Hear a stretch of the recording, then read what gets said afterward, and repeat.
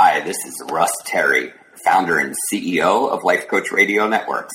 Today's sponsor is Audible.com, a leading provider of spoken audio entertainment and information.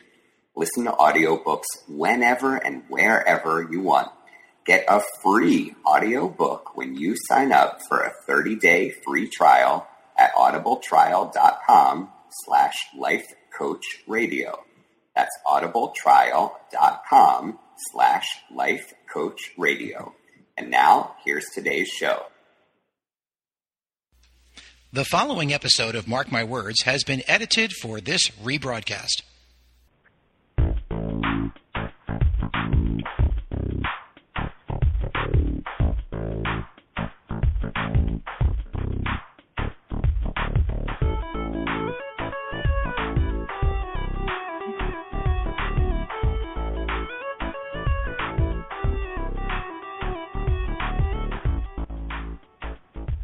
Hello and welcome. You're listening to Mark My Words here on the Life Coach Radio Network, and today is March 2nd, 2014. This is Mark Schall, broadcasting live from New York City. I'm a certified life and business coach, and twice per month I host Mark My Words, which is a life coaching-oriented show where I interview various people with inspiring life stories of overcoming adversity, and I also speak with authors of great coaching-related books and programs, as well as many others who have great things to say. So tune in with me the first and third Sunday of every month. So before I start with this evening's topic, I actually am going to tell you a little funny story about something that happened that relates to the topic. Tonight's topic, of course, being perfectionism and not having to be perfect and not fearing making mistakes. And when you do make a mistake, not getting too bent out of shape over it. So I realized that the link that I sent out to my email list today did not contain the right URL behind it. So it looked like the right link to the naked eye, but it actually sent you, instead of to the link for this show, it actually ended up sending folks to my guest's YouTube video of her TED Talk. So as valuable as that was, I wanted to make sure that people could still get to hear the show tonight. So hopefully you all made it here tonight safe and sound. I sent out a correction email, which then didn't go to everybody because I forgot to click on something that I should have clicked on. So I was really imperfect today, which is perfect in and of itself, as our guest Maria Pascucci will certainly illustrate today. So I'm very excited to have Maria with me. Maria is and I actually, before I get into that, I also want to say that I became aware of my mistake because of a friend of mine, an old pal from high school, who told me that he didn't get the email, and my investigating why he didn't get it helped me discover these other problems. So had he not thought to email me to say that, I would never have discovered those problems. So a good shout-out to my old buddy, Keith Kahn in Bedminster, New Jersey. Thank you, Keith. So, and, of course, tonight is the Oscars, so those of you who are listening live with us, I appreciate your taking yourself away from the Oscars, from the perfectionism of everybody's faces and clothing on the Oscars, to come and hear about perfectionism here with Maria and me. So tonight I'm going to be talking with Maria Pascucci. I'm very excited. Maria was actually a student of mine at IPEC Coaching, and very excited and proud about what she's done with her coaching business. And she actually now coaches people around the issue of recovering from perfectionism, because perfectionism can really hurt when we're obsessed with it. So Maria speaks of her personal battle with extreme perfectionism and overachievement and the physical illness that manifests as a result. So she's going to take us through her journey from severe pain, from self-induced stress-related illness, including endometriosis, to an empowered life on her way to joy, happiness, and fulfillment. Maria's overall message is that perfectionism has been glorified and socially sanctioned, and it's actually a form of self-abuse, and there's a very high price associated with it. So it's not necessarily the key to success. When you spend so much time trying to be perfect, you don't authentically connect, and you cut yourself off from the full richness of life. You don't take risks, you don't learn and grow, because you're afraid of that you won't be perfect. So I'm very excited to welcome Maria Pascucci to the show. So, Maria, welcome. Hi, Mark. Hi, welcome to the show. Thank you so much for inviting me. I'm so excited. Good. good. Well, so am I. And I actually just got a message from a listener. I'm sorry, so I got a little distracted for a moment, who says that she's having trouble logging into the show. So we'll just have to deal with that. So, yes, so welcome to my imperfect show this evening. And I'm really glad you're here, and I'm real proud of everything that you've been doing and your TED Talk. Congratulations on that. The link to that is on my website, so some of the listeners perhaps have already had the opportunity to listen to it. So I'm glad you're here. And I'd love for you to just kind of start by telling us a little bit about your backstory and how perfectionism and the drive to be perfect has affected your life. Yeah, well, geez, do you want the long story or do you want the 4-hour version? Let's go for the shorter version because I'm going to ask you some follow-up questions anyway.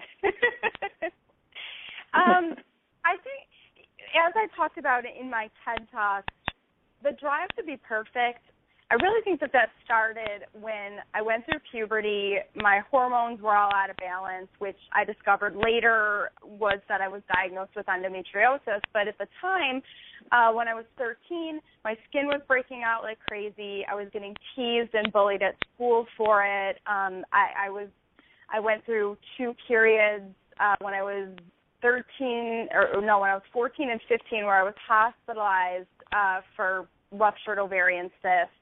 And everything in my life was out of control. I was scared, and I think what happened, looking back, of course, when I was 14, I wasn't aware of this, but I just unconsciously made this decision that I couldn't control what was happening to my body, so I was just going to start controlling everything else. So I started perfecting and controlling and overachieving, and I think it was a way to protect myself from the embarrassment and the shame and the pain that I was feeling.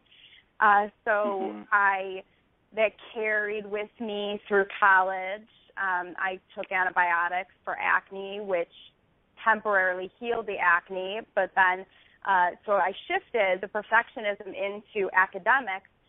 Went to college, and I was one of the first in my family to go to college and just overachieved, and I graduated after 4 years with 2 majors, 2 minors, 2 part-time jobs on the side, and I had a 3.92 GPA.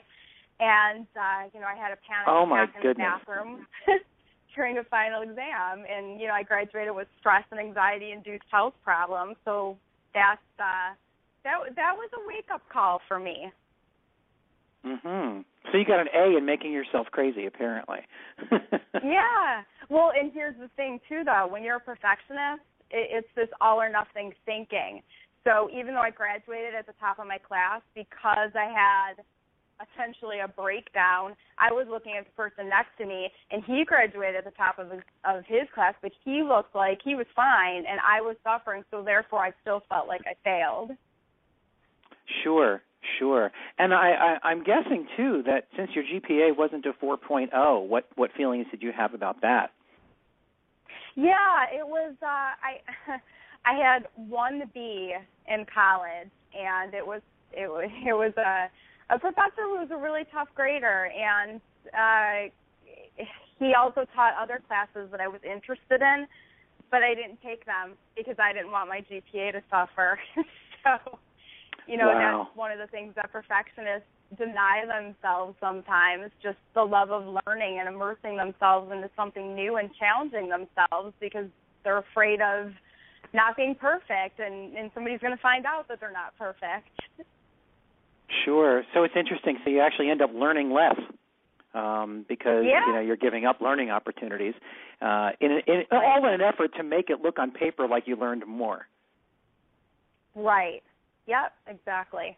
Interesting. It sounds like a lot of work. It sounds like a lot of mental acrobatics and stuff, and it sounds like it's a much more draining amount of work than simply studying to really learn and do well, but not perfect would have been for you. Yeah, so. It is exhausting. There's this a few years ago. There's this study that came out of Duke University, and it's talking about young women in the pursuit for what they called effortless perfection, which is scary. Mm-hmm. It's the pursuit of looking perfect and acting perfect and being perfect, but at the same time making it look effortless, which is exhausting. Mm-hmm. Yeah, sure, and far from effortless. Right. So far from effortless. That's very true.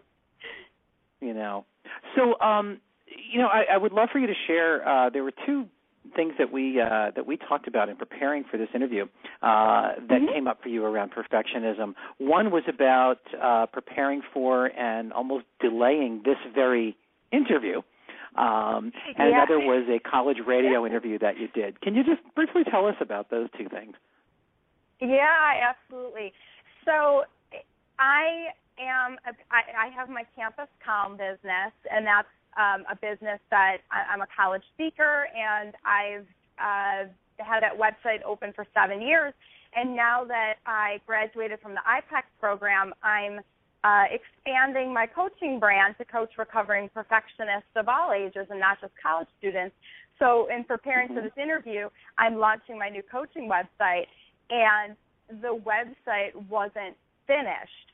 And the part of me, the perfectionist in me, wanted with every fiber of my being to call you up and be like, Mark, can we please push this interview back? I can't do this. My website's not perfect yet. So when we do talk about the new website and when visitors are invited to check it out, there are pages on the website that when you click on it, it just says coming soon, and I'm going to practice what I preach, and I'm a work in progress. So is my website. So here it is, and it's no big deal. Yeah, it's no big deal, and this is a wonderful learning lesson for me, because in years past when I would do interviews, I would ask for the list of questions in advance, and I would spend hours scripting and preparing every single sentence of every answer.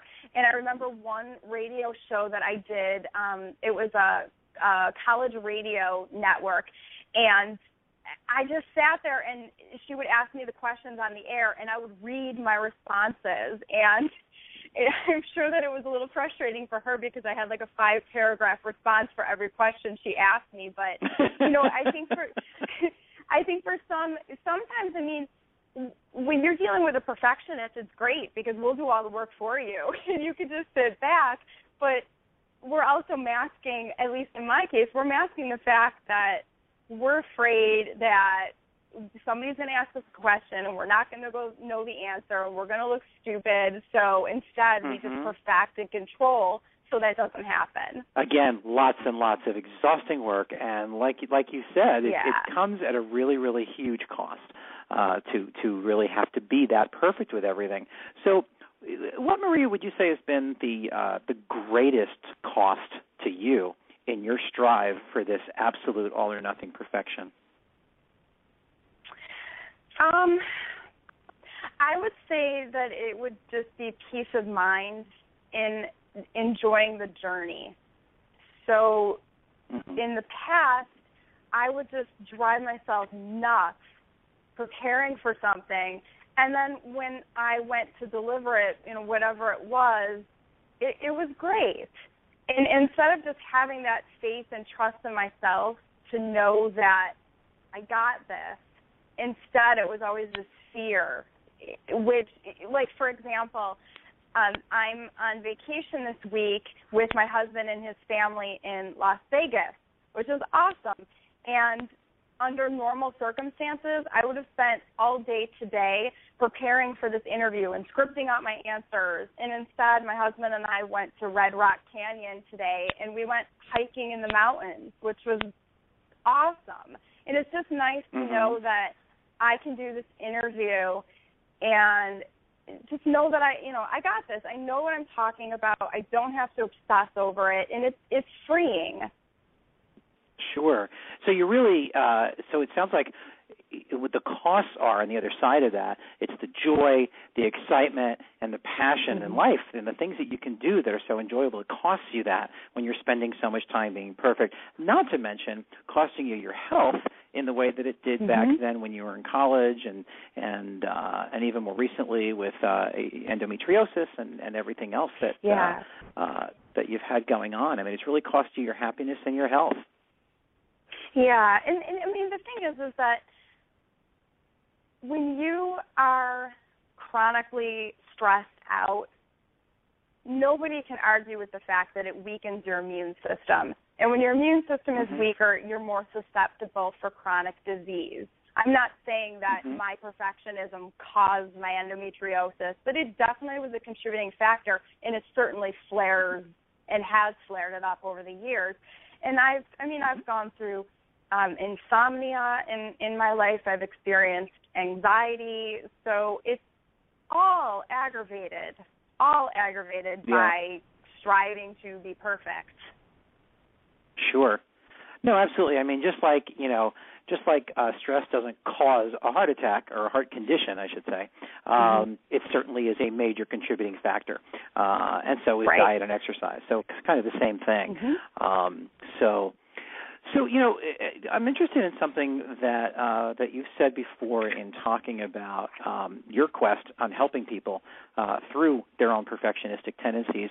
And you say that perfectionism is glorified. Tell me a little bit more about that. What do you mean when you say that it's glorified? Yeah, I mean, there's a lot of different facets of perfectionism where I think it's glorified. I mean, first, academic perfectionism. Winning awards, you get scholarships to college.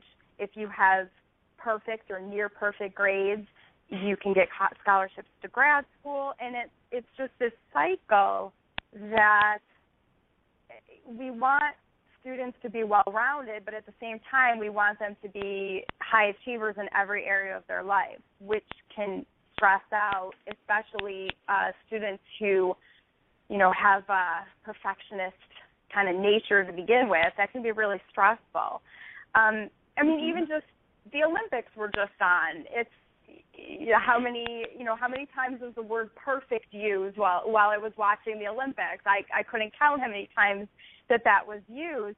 And I mean, flip to any women's magazine and you'll see the pressure to look perfect. It's there's one women's fashion and fitness magazine, and in the cover of the magazine it just says, I have it here, it's look 10 years younger today, drop a jean size in 21 days, have it all this fall, super sexy hair, figure flattering fashion, and the body of your dreams. Yeah. You know, it's another. Go ahead. I was going to say, like, another magazine, it's, you know, on the cover, it's like, get it now, a body built for sex. So it's like, apparently, unless you have the perfect body, you can't do that either. Right. Sure. Absolutely. Yeah, you know, and I worry about that too. I mean, I have two nieces, and it concerns me. One, she's just finishing up she's in her second semester of her freshman year in college, and you know, my other one's going to be going to college soon. And you know, the thing that I hope that they know and they take with them is that they don't have to be perfect. They're both very, very good students. They're both brilliant and smart, and they get amazing grades. And having worked in higher education myself in my previous career, one of the things that I knew, particularly working at NYU, New York University, which is a pretty prestigious school, is that we had a lot of students that were at the top of their class that came to school there. Well, then you got all these top students, and not everybody could be at the top of their class, so they really struggled with, oh, my God, it's not so easy for me to be at the top anymore, and they would really struggle, and I'd have to kind of, you know, do some academic advising with some of them through that. And there's an enormous amount of pressure. So, you know, to get those perfect grades. And I remember the messages I heard growing up, you know, don't you want to get good grades so that you can get into a good college and make a lot of money? The message being, you know, really, really great grades, perfectionism means you're going to earn a lot of money. You know, who's not going to want that and be influenced by that, you know? Right. And then a lot of students take that message, internalize it, and then conclude, so that if I'm not perfect and if I get a B, I'm a failure and I'm never going to create success or be happy or make money. Yep. Absolutely. We actually have a caller that's calling in. Oh, okay. So I want to, so we're going to pick that up. So here we go. So, caller, I'm going to identify you by your last four digits of your phone number is 1019. Go ahead. Hi, my name is Kristen, and I just had a comment about this, actually. I'm seeing a lot of perfectionism with working, in the sense that I feel like the media is portraying overworking as being really attractive. Like, the biggest example I'm seeing right now is House of Cards, where we have, like, Francis at 11 o'clock at night working at the Capitol building, and you have his wife, Claire, like, always up when he comes home and she's working. They always have their laptops in bed with them. So I feel like the media is kind of portraying this overworking lifestyle and this as a good thing, when really it's something that causes stress and it's not healthy. And I have my own business, and I have clients who have this lifestyle, and they'll email me on like Saturday nights and stuff and expect me to reply, and that's difficult because I don't want to have that lifestyle. I have to kind of set boundaries there and show that I don't find that to be a healthy work life, to be working constantly. So that's where I'm just seeing a lot of like the perfectionism right now. Sure, absolutely. In fact, how many times do people send you an email? I've known people who have done this. I try to put a stop to it as soon as it happens, but they'll send you an email, and then they'll call you in 5 minutes. Did you get my email yet? It's like, yeah. No, I haven't. So, yeah. But yeah, I think you're absolutely right. Maria, what are your thoughts about Kristen's? Is it Kristen? Yes. Yeah. What are your thoughts about Kristen's comments about the media glorifying this hard-working, get-it-to-perfection concept? Yeah, well, I mean, first of all, I completely find that relatable. I see that a lot, and I think that, in our society, and you see it from a young age, from college all the way up then to the working world, it's this whole, we brag about how busy we are, and we brag about how little sleep we get. In college, I slept 3 hours last night. Oh, you slept 3 hours. I only slept 2 hours. And I think it's something that you see, and then it carries on. And, Kristen's absolutely right. You're seeing these images everywhere that the busier you are, I think the images, the more successful you are, and the more money you must be making, and the more status you must have, I can definitely see how that would be difficult, where you see everywhere this image of what success is supposed to look like, and that's the beauty of being able to take a step back and then ask yourself the question, what does success look like to me? How do I want to create my work-life balance, or whatever it is? Mm-hmm. Yeah, it's interesting, too. I meet people in all kinds of professions, and I always ask people what they do, in just my casual conversations. And I'm always interested in how much people like their careers and their jobs. And I find that there are some jobs, some careers that I call prestige jobs, where they take it for the prestige. They go to law school for the prestige, become a lawyer for the prestige. And I'm specifically picking on lawyers right now just because that's the most prominent one that I hear, is that, I ask them, how do you feel about the practice of law? 9 out of 10 say, I hate it. And they feel stuck in it. But then when they made the decision to get into it, they were motivated by these perfectionistic standards and the accoutrements of success, as I call them. And now they're finding, as many other people, not just lawyers, find that here they are at a point in their career where they're unfulfilled and unhappy. Yeah, they have the money that was promised, but they're not really able to enjoy it. And they're missing something. There's sort of a spiritual void, an emotional void, which can be very, very painful and very damaging.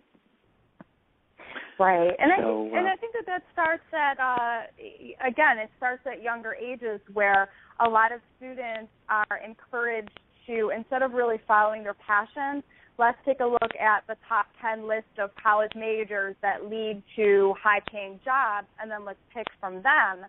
And what's happening is a lot of people are choosing careers that don't make them happy. That's right. No, absolutely. So, well, thank you, Kristen, for the call. I really appreciate your comments and your thoughts, and thanks for calling in. So, when we were talking, Maria, about some of the costs to being perfect, there was a story that you told me. You may have told it already, though, tonight. It may have been your story, but it was something about a student who dropped a class. Was that another student that we had talked about? Because if so, I'd like you to share that. Or was that the same one you told before about when you dropped a class? No, I actually have received a lot of messages from students over the years with this story. One in particular, when I was in college, I was a work study in the history department at the college I graduated from, and one of the professors there, she knew that I battled with extreme perfectionism, and she told me a story about a student of hers who, right before the midterms, it was like the cutoff date where you can drop the class, and one of her students dropped the class right before midterm, and when the professor asked the student why she was dropping the class, the student said that she loved the class, but she knew that she wasn't going to get an A in the class, and she was not going to damage her 4.0. And the professor told me that it was just such a shame because at the time by midterm, the student was slated to get an A- in the class. And it's just so unfortunate that that student was missing out on all of these learning opportunities and lessons in resilience because of that whole pressure to be perfect and graduate with the perfect 4.0. Sure. Yeah, and what's sad too is that it's not even just the learning opportunities. We always say, don't miss out on the learning opportunities, and sometimes that's heard as sort of a generic, like there's always a learning opportunity. But on top of that, you said she loved the class. That's the part that I find particularly sad, is that she loved the class. So aside from the learning opportunity that any life experience or class that you'll take, even if you don't really enjoy it that much, it's always a learning experience. This would have been that much more of a learning experience because she loved it and was willing to sacrifice that for this perfect GPA. And I wonder how she's doing now. These patterns carry into our lives. It does. And it's interesting because I think that what is happening is a lot of people are tying, from a very young age, they start to tie their self-worth to their performance in life. So whether it's the GPA or then when you're in the working world, it's the business card and the titles and the dollar amounts, that it's all these things outside of ourselves that we define ourselves by. So then let's take the example of the student. If the student measures their self-worth by their grades, well, then they're not going to stretch themselves outside of their comfort zone and try something new because they're not going to risk such a blow to their self-worth. I mean, I think that was a big part of it for me when I was a student too. And, I received emails from students on a regular basis from all around the world for the last 7 years. So I have a pretty good idea of what's going on with a lot of young perfectionists in our world. And I see and I hear those stories time and time again. Yeah. It's like we're saying, it's sad. And I was just thinking of getting onto something else, but I actually have decided that before I do that, we're going to take a little break to talk about the next shows that are coming up on Life Coach Radio Network. So when we come back, I want to pick up with the role that parents and teachers play in the whole perfectionism thing. But first, let's take a look at the shows that are coming up on the Life Coach Radio Network in the next couple of days. So we're here with Maria Pascucci, who is a coach that coaches people on perfectionism and recovering from perfectionism. And she's also an author and the owner of CampusCalm.com, Schall.com, where she coaches women leaders, particularly on college campuses, but her practice has also grown to include not just students that she coaches on perfectionism, but everybody else as well, or at least other women as well. So Maria, when we paused a few moments ago, we were about to look at the role that parents and teachers play in the perpetuation of these ideas of perfectionism in their kids. Speak to that a little bit. What is the role that parents and teachers currently seem to often play in creating a culture of perfectionism? Yeah, I mean, I think what's happening is that there are large numbers of very, very well-meaning parents and educators and policymakers who are, I don't even think consciously, but using fear and scarcity tactics to basically frighten kids into perfectionism. And what I think is going on is, so you have a student who maybe gets C's or whatever, gets some B's, and sometimes their parents are saying, you have to try harder, you're not going to be able to find a job unless you get this, and thinking that maybe that will be the motivating factor to help, a student kind of buckle down and start working and start taking school seriously. But I think what's also happening is that the students who already are kind of hardwired for perfectionism, that they're hearing that message too, and that message is just scaring a lot of people and just reinforcing that fear-based perfectionism that's kind of already there, and it's just perpetuating it. Now, it certainly is not all parents or all educators by any means. I actually receive a lot of emails from concerned parents over the years just saying that, my child is such a perfectionist and pushing themselves to the breaking point, and I don't know what to do. I don't know how to help them. So, they're certainly not the problem. That being said, there's a study that came out from the Jed Foundation. They partnered with 17 magazine, and they did a survey of like 671 students ages 13 to 21, and it found that 74% said the pressure to be perfect came from within, and then 56% said that the demand came from parents. Another thing that I see happening is I spoke at a leadership conference a couple years ago at a very reputable, well-known university, and during one of the workshops, the workshop presenter, she didn't make it to the keynote presentation, so she didn't know what I had just spoken on.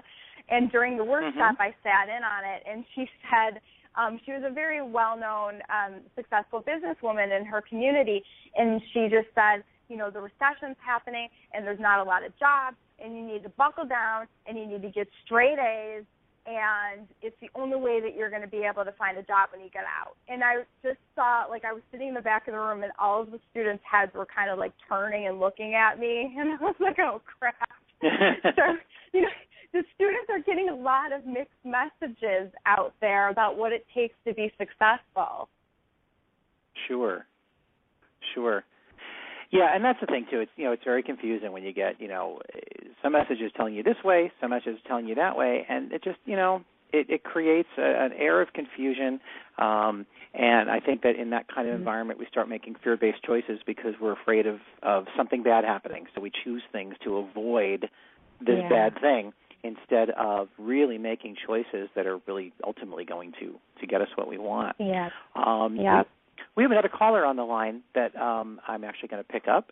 So, caller calling from area code 219. You're on the air. Thanks for calling Mark My Words. Hi there, Mark. Thank you. I'm Megan. I'm one of Maria's clients. Oh, great. Hi, Megan. Welcome. Hi, Maria. Well, thank you. Thank you very much. I'm calling to comment on the conversation you've been having. I think it's really interesting what Kristen had said about House of Cards. I think the drive to perfectionism also explains some of the dishonesty, some of the cheating scandals that we see popping up in the news every now and again. when the results are more important than the process.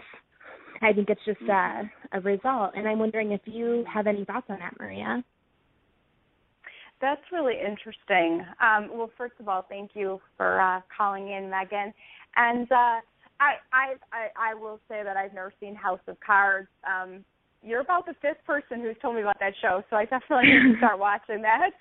But, yeah, I mean, some of the dishonesty it is. It's a very results-focused society, so I can see how it could be easier to cut some corners along the way on the journey if it's going to lead to better results faster. And I could see how that could lead to some unethical choices that, that you can see people making that you hear about in the media every day. So it's a really interesting point.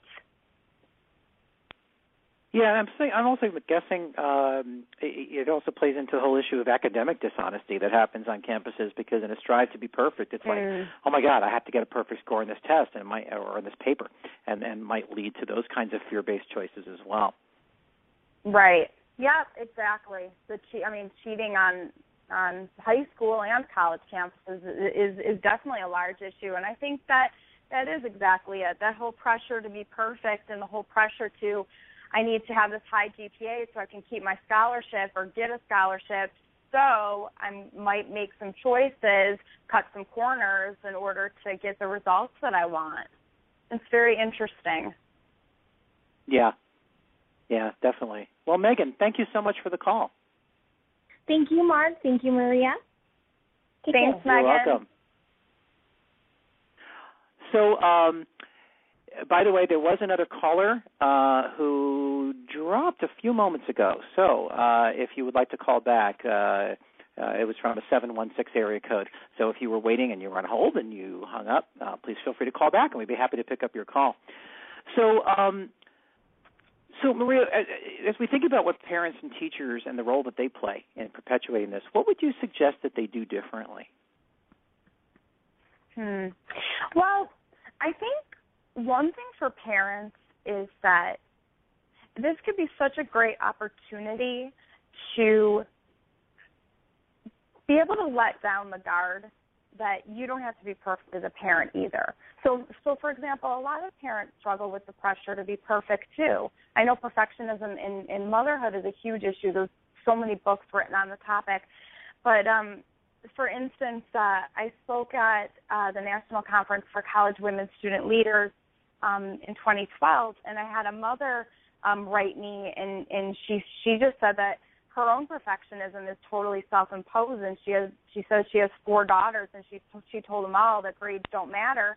You learn just as much you learn just as much not getting the A if you understand what you did wrong and you learn from it. But she said that she can't hear that message for herself. So unfortunately, even though she's saying to her daughters, you don't have to be perfect, she's not role modeling that because she's struggling with these issues herself. So it could be such a great opportunity to, mothers and daughters or fathers, sons, whatever it is, to be able to have these conversations together and say, we both struggle with the pressure to be perfect, and let's talk about that. And, let's learn together. I think that's a really empowering message and probably really freeing for a lot of parents, too, who kind of are afraid to let their kids see them be vulnerable and see that they're not perfect and that they make mistakes. Yeah, it's interesting. And those are the kinds of messages that I grew up with. I mean, I remember my parents always saying, as long as you've tried your best, that's great. It doesn't have to be perfect. As long as you've given it your best and tried your best. I think that's a really important message. I mean, it doesn't mean that we can't strive or that we shouldn't be rewarded for striving to always improve and do better. But that's very different than having to get that perfect A and that perfect 100 and that perfect blemishless face and and everything else that that ends up killing us in the end. So that's great. We have another caller, actually, looks like from Long Island, from a 516 number. So you are on the air. Thanks for calling Mark My Words. Hi, this is Alex. Hi, Maria. Hi, Alex. How are you? I was actually calling to ask a question. I was curious, I definitely respect, the idea of, what perfectionism definitely affecting women, but I was, just curious, with, the male perspective, how that really affects men, too. Because I've definitely seen over the course of my, undergraduate and high school career that I think it manifests itself in different ways, but I think men definitely go through a lot of stress just as well, but just kind of, hide it or maybe talk about it in different terms. But I feel like any advice for the guys? Excellent question. Yeah. Well. First of all, Alex, do you want to tell the listeners how we know each other? Oh, sure. Yeah. Maria and I know each other since I was in freshman year of high school when I was super stressed out and at the peak of perfectionism. And I emailed her. I found her website online on a whim, and just had to email her immediately. And we've been basically at that point we just started talking, and it was from then on we've been she's been my mentor. It's been great. helped me get through a lot. And we've really been fortunate to stay in touch even till now. So over, I guess we're for 6 years, 7 years, crazy. Yeah. I think it's been about. So are you the Alex? Are you the young? Years. Are you the young man that had a video on Maria's website? I might have been one of them. Yeah. Yeah, definitely. Yeah, that was me. Oh, yeah. Very good. I've seen your video, and I was very, very touched by your story. Yeah, so nice job. It really, really, truly helped me in many ways. Yeah, Alex did a video for me when I spoke at a high school in California, and he talked about his experiences with perfectionism and what he learned from it. And now he's in college, and I'm sure like all of us, it's not like you snap your fingers and perfectionism is gone, but you learn how to keep perspective, and not let it take over your whole life. So that's wonderful. Exactly. How I see it affecting men, basically what I see is that it affects men and women. So when my TED Talk came out, it was a TEDx Buffalo women event, so the talk was geared toward women. But then I had private messages on Facebook, more than I can count, from men, telling me how that talk helped them, and they have their inner critic, and they face the same issues that women do. So I think that a lot of young men, and I think that maybe you can talk about that, Alex, too, what you see on college campuses, but I think a lot of young men will kind of bottle it up and internalize it more than women, so they're not going to go to their campus counseling center, walk through the counseling center doors and talk about it and maybe get the help that they need. Instead, they might not talk about it, or they might search on the internet, and then, the anonymity that the internet affords, maybe try to seek help that way.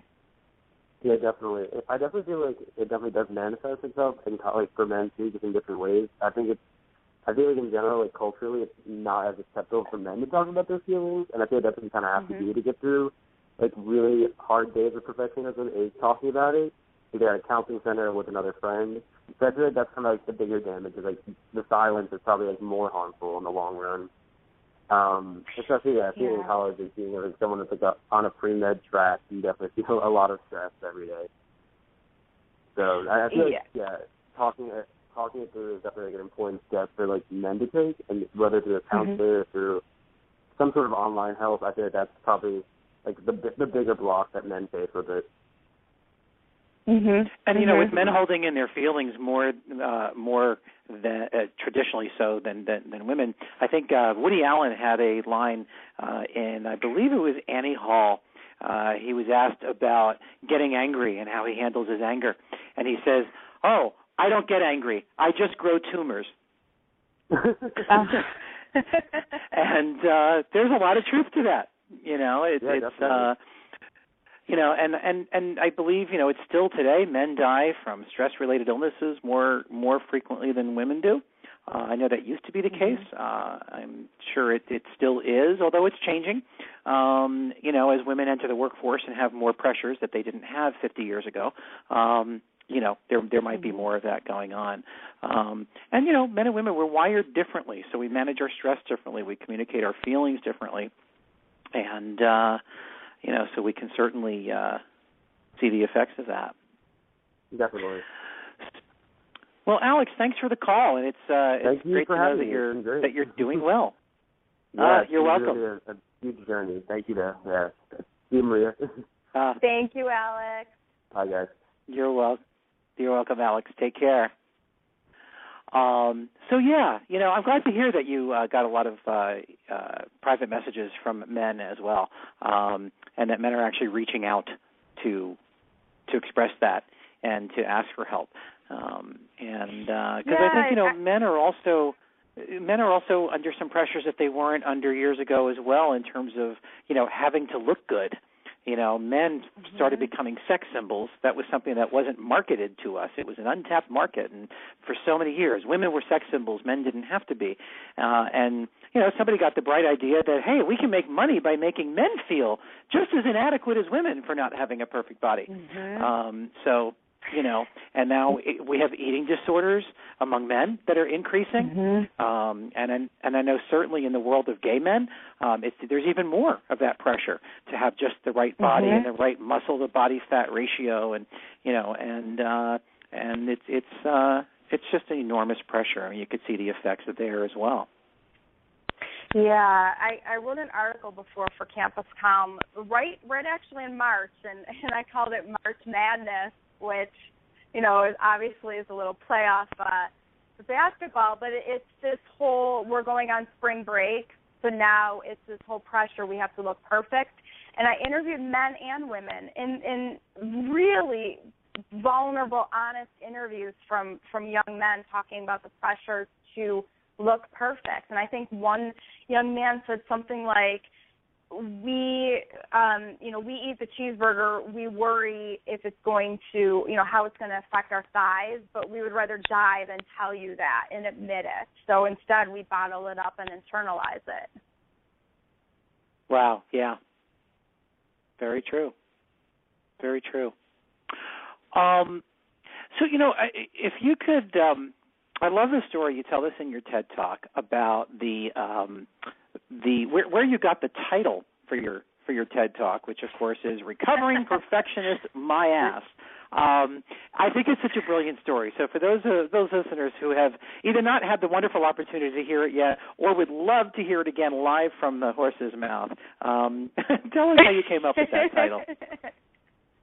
Yeah, so I started Campus Com, and from just really great opportunities, I started getting speaking invitations on college campuses. And I did not have a public speaking background, never took a public speaking class in my life. I was a great writer, so I could write a great speech, but I didn't know how to deliver one. So when that happened, I started asking everybody for advice, and people were just telling me, be yourself, you're likable. And I'm like, be yourself. I'm like, I need tutorials. So I started looking online and signing up for webinars and teleseminars on, public speaking and all the tips and tricks. And I just remember sitting on one webinar, and the trainer said something like, public speakers, you have just a split second to make a first impression with an audience. And if you use filler copy, if you just use that one time, that studies show that you're going to lose credibility with an audience. So I joke in my TED Talk that my inner perfectionist, who I call Perfectoria, that Perfectoria and me just absolutely love that webinar. So I started scripting all my speeches and memorizing them word for word. And I have a gift where I can memorize pretty quickly, which is great, but it also disturbs me because when I memorize every single word, I can, lose a connection with an audience and come across as a little too perfect. So what was happening was I was speaking at leadership conferences and speaking on college campuses, and I would get anonymous feedback forms, and I was getting some emails that were saying, oh, my God, you were the best speaker I've ever heard, and that was fantastic. And that was great, for my ego. but was I really connecting with those students and showing them that they don't have to be perfect and they can give their dreams a try, or was I showing them that you have to be perfect to be successful? So, and then other students were emailing me messages like, too perfect and show off. And then one audience member wrote a comment that said, not one like yeah or in a whole 60-minute speech, recovering perfectionist my ass. Love that. Which I will fully admit that I buried my head in the sand and probably cried for 2 days. But afterwards, I needed to hear those messages. They freed me to stop being so perfect and pompous, because people don't like you as much when you're trying to be perfect. That's right. And it's negative feedback is such a gift, right? It's really yes, it is. It's what helps us to improve our game and be our best. And so what a gift that is. And I think that's also an important message for somebody recovering from perfectionism, is to recognize that you can't make a mistake, because everything you do is a choice that you make in the moment. It's what you thought was best, or you would have made a different choice, and there was something to learn from it. There's all these different ways that we can experience life, and every choice we make leads us to a way to experience life. Sometimes we experience life in the form of negative feedback that can be given very gently and very lovingly, or negative feedback that can be given pretty harshly. And in any event, it's a gift. It's a gift, and it's about looking at what is there that I can learn from this. Instead of, oh, my God, why did this happen and what am I supposed to do about it? What did I learn? What did I learn about what I value? And I think those are some important lessons for recovering perfectionists out there. Yeah. And what's so interesting? How when you start typing a search term into Google, and sometimes you start typing a word or two and then phrases automatically pop up, and that's search terms that have been searched a lot by people. So if you Google mistakes make, what comes right up is mistakes make you who you are, mistakes make you stronger. And then if you type in perfect is, it'll say perfect is the enemy of good, perfect isn't easy, and perfect is the enemy of done. So I just thought that was really fascinating. Wow, that is great. And I'm glad to hear that. I'm glad to hear it's not the other way around. Right? Because that's all reflective of what people are searching for. So that's good to hear that there's some consciousness around this out there. Interesting. And the other thing too, as you talk about Google, one of the things that one of my co-trainers at IPEC, Schall, always had said about our tendency sometimes to want to say, oh, I hope this doesn't happen. This has to be perfect. I hope this thing doesn't happen, and I don't want this, and I don't want that. And that the universe doesn't hear the no's, the don'ts, and the nots. So, everything that you try to avoid is really what ends up coming to you anyway. And she gives the metaphor with Google, and she says, if you type the search term no football into Google, what results do you get? Right? Football. You get everything that has to do with football. So Google and search terms, and there's a growing number of metaphors for life in how search terms work, because our lives are a giant search, right? So well, very cool. And so, you talk about your inner perfectionist. You talk about Perfectoria in your TED Talk. And there was something related to that I would love for you to tell, which is, before we wrap, which is a story of somebody you said who wouldn't post about a job interview she had on Facebook. And it was related to her perfectionism. Yeah. I think it's a very powerful story. One of my clients, who I've had the privilege to coach with one-on-one, she brilliant young woman, and graduated with her master's degree and was starting the whole job process, and she had a job interview, and she was embarrassed and didn't want to post it to Facebook to her friends and family that she had an interview. And when we talked about that, she said that it was because she didn't want to have it be public, because if she didn't get the job, then she would be embarrassed and she would feel ashamed. So, and going through different coaching techniques that I learned about through going through the IPEC program that, you and I have both gone through with my client, and we really discovered that at the heart of it, when she was in middle school, she was very intelligent little girl, and they moved her up a grade, and the whole school was talking about it, and, oh, my God, look how smart she is. And I think as soon as they moved her up in a grade, within a couple of weeks, she was having a lot of trouble adjusting and taking on the new material, so they moved her back down a grade, and the whole school saw it, and she was embarrassed and ashamed. So I think that, her little inner perfectionist was formed as a way to protect her from that embarrassment that she experienced when she was in middle school. Mm-hmm. Which is, it's really powerful. And I think that that's something that's so important that I learned, is that the inner, our perfectionist a lot of times is trying to serve us. Yes, it may be in a misguided way, but it's not about fighting with your inner perfectionist. Like, you see all these things in our culture about, you have to fight with yourself and battle with yourself and beat and win I triumph over your inner perfectionist and kick her to the curb. And I see that, and I just think to myself, like, who wins when you're in battle with yourself? Mm-hmm. Yeah, nobody. Right. So, wow. So Maria, as we wrap, let me just ask you, what's the bottom line message that you would like listeners to take away tonight with regard to whether it's their own perfectionism or helping somebody else that they love or care about who seems to be on a path to crashing and burning from pursuing perfectionism?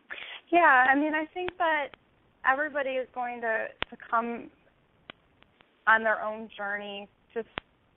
Just come to the understanding that perfectionism, it is glorified and it is rewarded, but at what cost? And is the cost too high of a price for you to pay? If it's robbing you of your joy or your happiness or your health, where's the line for you? And I often say this when I speak on college campuses, and this is a universal message for people of all ages, that you're more than the measure of your GPA or the title on your business card, the size of your jeans, but ultimately you are enough. And if we can say that to ourselves as many times as it takes for us to believe it, just imagine how different our lives could be. Yeah. As you were saying that, I'm just reminded of the song from, it's time for a Broadway reference. It's a song from Chorus Line where she sings, "Who am I anyway? Am I my resume?" Right? And it's all about, like, who am I? Am I this piece of paper that shows, like, my best foot forward? Is that really who I am? There's got to be more to this. So that's what I'm reminded of as you say that. And I think, too, you touched upon something really important, too, Maria, in what you just said. And that is about, if it robs you of your happiness and joy, it's a problem. Right? Mm-hmm. I imagine it's very difficult for some people to make the distinction between high achieving and struggle for perfectionism. They probably look like one and the same to people who suffer from perfectionism, right? And I think, just like sometimes we want to look at, what's the difference between a drinking problem and somebody who drinks socially? Well, what impact does the drinking have on your life? And what if you can't drink on a given night that you wanted to? How do you feel, right? So I think with perfectionism, it's the same way. It's, am I addicted to success, or am I striving for a healthy level of success? Well, how does it make you feel when you're not successful at something? And what impact does the strive for success have on your life? And I think that, one of the basic principles upon which I coach, and I know that you do too, because it's a principle that we both learned in our coach training together, is the whole concept of do we make fear-based choices or conscious-based choices? Are the choices that we make from a conscious, loving place because it's something that really serves us and gives us joy and happiness, or is it a fear-based choice where it's chosen as a way to avoid the pain of something bad happening? And if we live our lives constantly choosing things that help us to avoid pain at all costs, well, there's the key phrase, at all costs. It's going to cost us a lot. Pain in our lives is sometimes necessary. It's pain is inevitable, right? It's the suffering that's the optional part. So, I think that certainly bears mentioning. So Maria, this has been really wonderful, and I'm imagining that there might be a bunch of people out there that might want to connect with you and chat with you. So how can they get in touch with you? And I understand you've got something that you're going to offer our listeners tonight for listening to the show. Yeah, well, first, thank you so much for having me on the show today. This has been so fun and freeing for me all at the same time, because it felt so good to do an interview that I didn't script. But for all the listeners on the call, my business in the college market, helping to shape young leaders and letting go of the pressure to be perfect, is Campus Calm. So that's campus, CALM.com. And then I am really excited to announce and unveil my brand new coaching website that is not perfect, and I'm proud of that because it's a work in progress. And it is www.rewriteperfect.com, and then if you go to /markmywords, and I know that, Mark, you're going to actually post the link on your page so that people can easily click through over to it. But this new the new coaching website is just all about throwing out the conventional definition of perfect, which is flawless, without fault, to create your new definition for life. And I have some great starter packages that I'm offering with some really great discounts and promotional packages for your listeners. So I would be so excited and honored to work with any of you. Great. Well, thank you for that, because my listeners are special people, as well as a lot of listeners tonight that are your special people too. So they're very deserving of that. So thank you for that. We all appreciate that. So great. So Maria, this has really been wonderful. Again, I'm so proud of you and the work that you've done since the time that I met you in class, and you're just doing some awesome stuff. And I really urge anybody out there, if you are dealing with perfectionism yourself, or you know somebody who is, Maria is the woman to call and to talk to. And I think you'll be very, very happy that you did. So thank you so much again, Maria, for being with us tonight. Thank you, Mark, and thank you so much. It's been such a pleasure being your student and learning so much from you going through the IPEC program. It's really helped me to kind of let go of my own inner perfectionist. So it's been a pleasure. Great. Well, thanks. Thanks for that. Thanks very much for that. Well, that about wraps it up for tonight, as I invite you to mark your words if you'd like. If you have feedback about the show, just go to markmywordsradio.com and scroll down to the feedback link.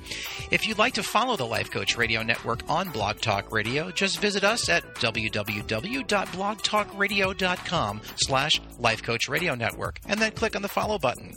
Also, visit our website at www.lifecoachradionetworks.com and learn about all of our networks. I hope you enjoyed the past hour and that you found it engaging, enlightening, and stimulating. You can listen to Mark My Words live on the first and third Sundays of every month at 9 p.m. Eastern Time, as well as listen to any previous show from my archives at markmywordsradio.com and on iTunes by searching Mark My Words. I look forward to speaking with you all again next time. Thank you for listening to Mark My Words. I'm Mark, and those are my words. Good night.